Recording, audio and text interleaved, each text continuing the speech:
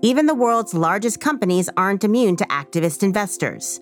With the management teams of well-known businesses such as Salesforce, Disney, and Hasbro attracting the attention of activism campaigns, what are the implications for corporate strategy and shareholders? One of the activism arguments is that companies should be returning capital more aggressively. And so I think that the nature of the companies and the nature of the environment and the fact that there is more capital out there is going to create this doubling and tripling up, which we've already seen, and our expectation is that we'll continue to see.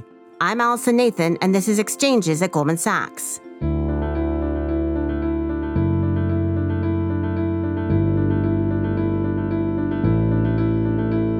When the stock prices of companies are down, it tends to attract the attention of activist investors who lobby for changes they hope will improve a target share price. Joining me today to talk about the evolution of these activist campaigns are Goldman Sachs' Avinash Mehrotra, co-head of America's M&A, who runs activism and shareholder advisory, along with Pamela Codo-Lotti, who serves as the Global Chief Operating Officer for the practice in global banking and markets. Avi, Pam, welcome to the program. Great to be here. Great to be here.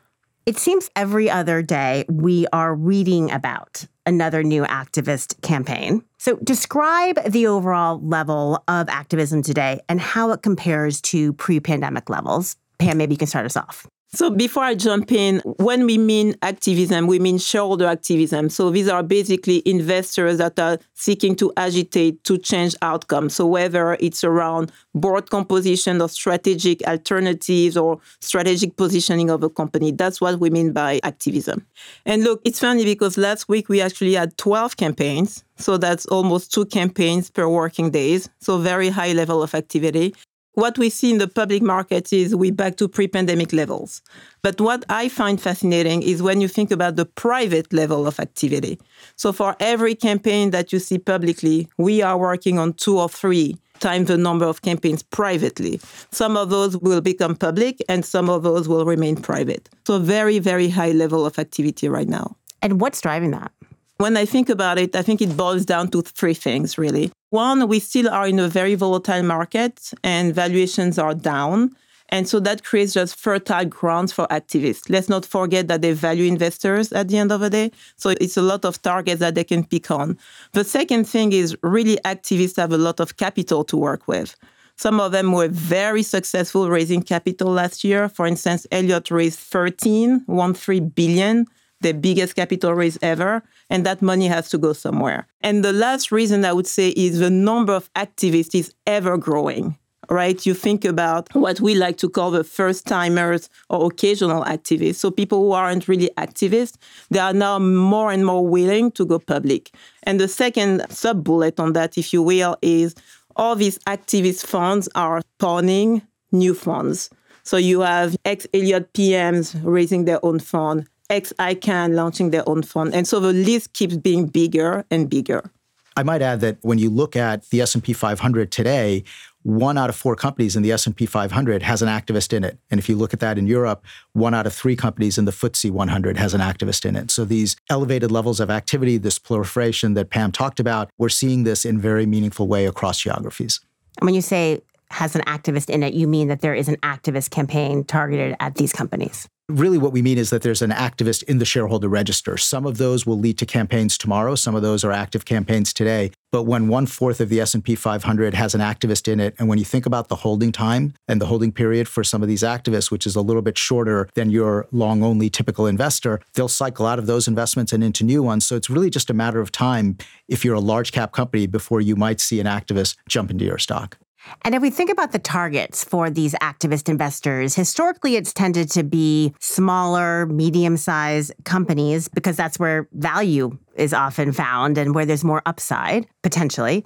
But a lot of the targets more recently have been large cap companies. So what's driven that change, Avi? Maybe you can answer that. Yeah, I think building on what Pam said, that because there's more activism capital and there are more activists out there, they're looking to invest more efficiently in larger and larger targets. I think it's drawn them towards large cap companies. Large cap companies also have market caps that allow you to enter the stock and exit the position relatively seamlessly. So I think that's also attractive to them.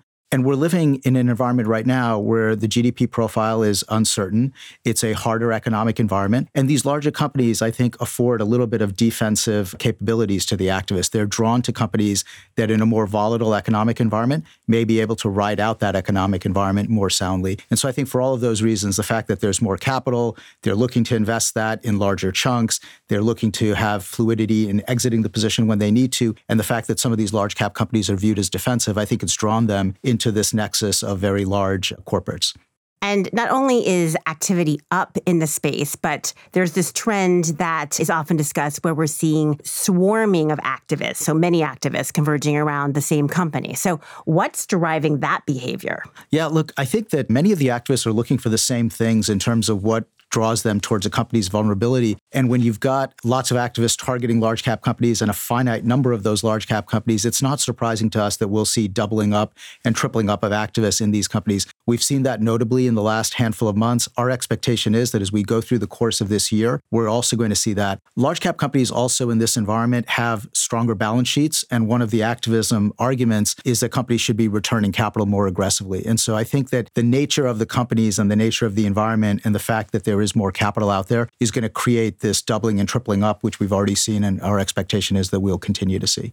And is this purely a U.S. phenomenon, a global phenomenon? What does this look like elsewhere in the world outside of the U.S.? No, I think it's a fantastic observation. In our view, activism has fully become a global phenomenon. If you take a look at Japan, which is not really a place that you would think of to have a lot of activist activity, Japanese companies have been targeted by activists quite pervasively over the last couple of years. And I think there's some reasons for that. Japanese companies have strong cash balances, strong balance sheets. In many cases, they also have lots of different business lines. So there's a view and an argument towards pruning the portfolio or optimizing the portfolio. And from a governance standpoint, they've got boards that are a little bit less diversified than U.S. boards, either from a gender standpoint or from a skill standpoint. And so we've seen activism in Japan grow quite in a pronounced manner.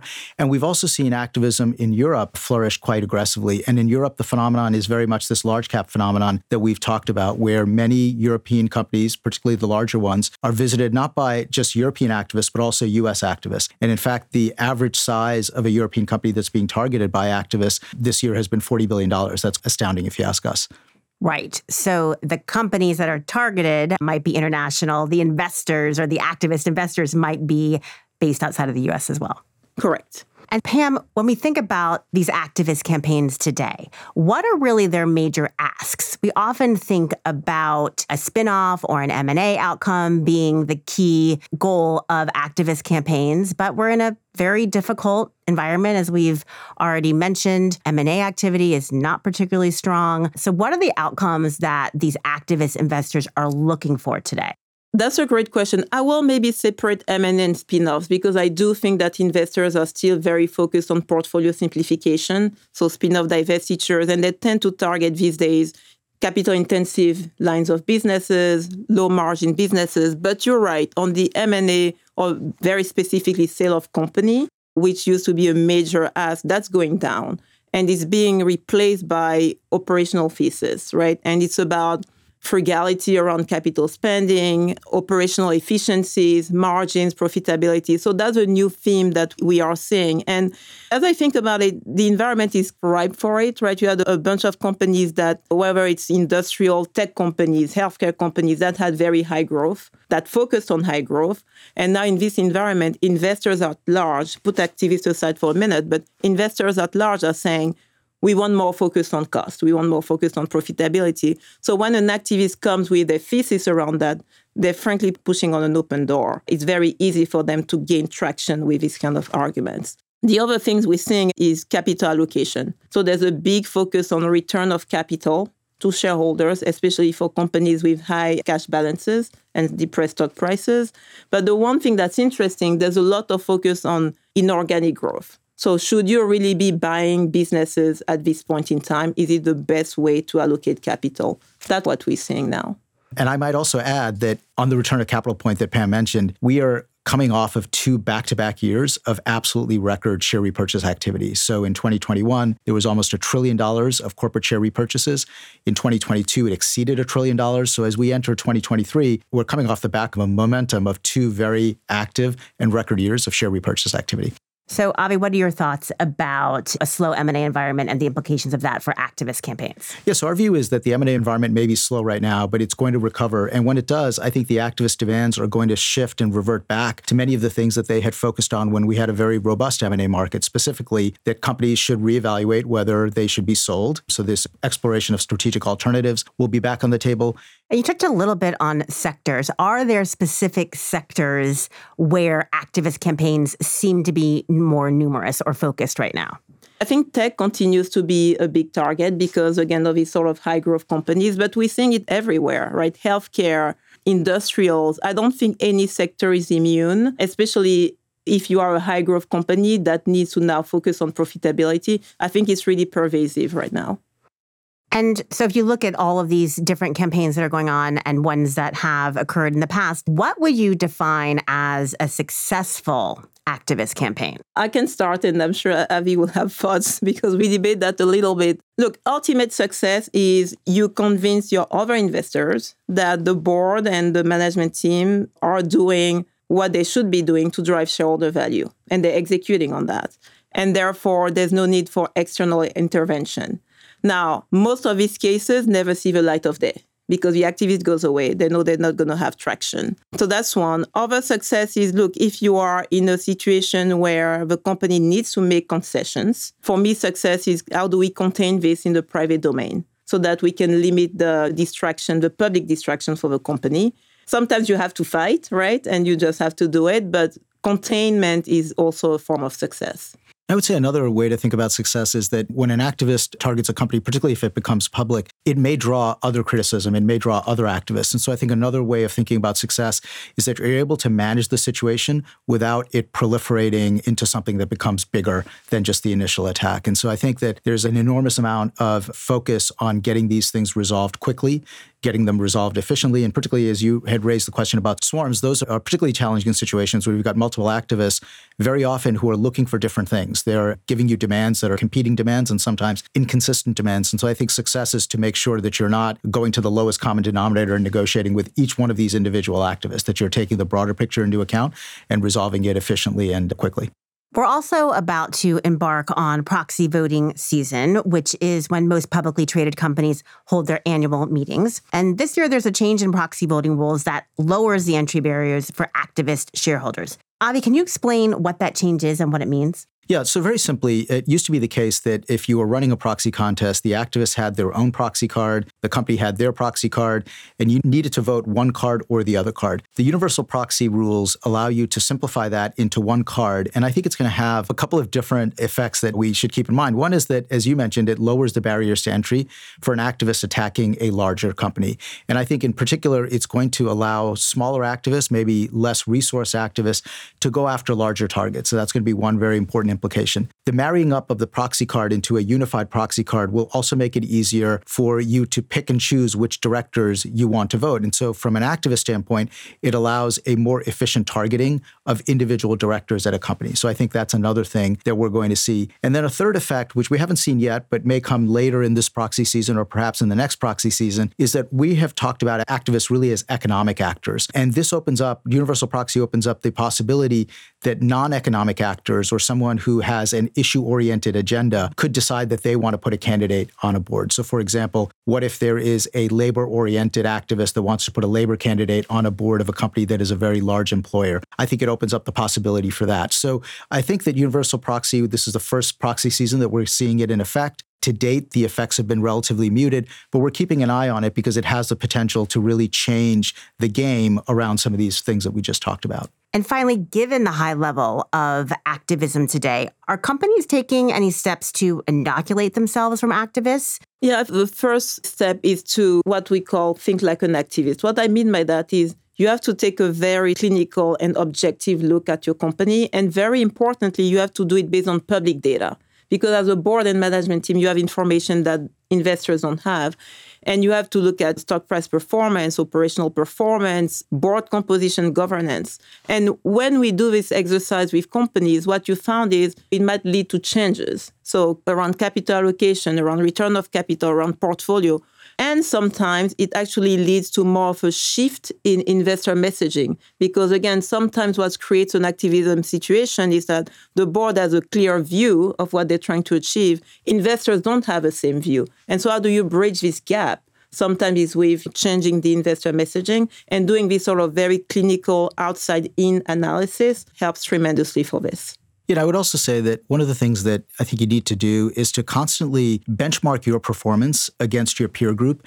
And there'll be times where the performance is gapping. And if it is, I think you need to have a strategy of communicating to your investors why that's the case in the moment and why that won't be the case a quarter or so from now. I think that when companies seem that they're reactive, that they're only doing things when a shareholder or an activist is raising the issue, that's when I think you get into a more vulnerable position. If shareholders are used to you grading yourself, being, as Pam said, very clinical about your performance and just being honest about gaps that we might have today, but gaps that we expect to close in the near future, I think that's a very helpful orientation that you should have towards your shareholders. Avi, Pam, thanks so much for joining us today. Thank you for having us. Thanks. Thanks for joining us for another episode of Exchanges at Goldman Sachs, recorded on Wednesday, March 15th, 2023. If you enjoyed this show, we hope you follow on your platform of choice and tune in next week for another episode. Make sure to share and leave a comment on Apple Podcasts, Spotify, Stitcher, Google, or wherever you listen to your podcasts. And if you'd like to learn more, visit gs.com and sign up for Briefings, a weekly newsletter from Goldman Sachs about trends shaping markets, industries, and the global economy.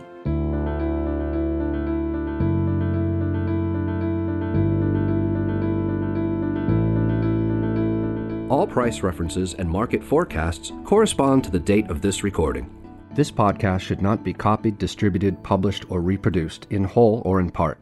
The information contained in this podcast does not constitute research or a recommendation from any Goldman Sachs entity to the listener. Neither Goldman Sachs nor any of its affiliates makes any representation or warranty as to the accuracy or completeness of the statements or any information contained in this podcast, and any liability therefor, including in respect of direct, indirect, or consequential loss or damage, is expressly disclaimed.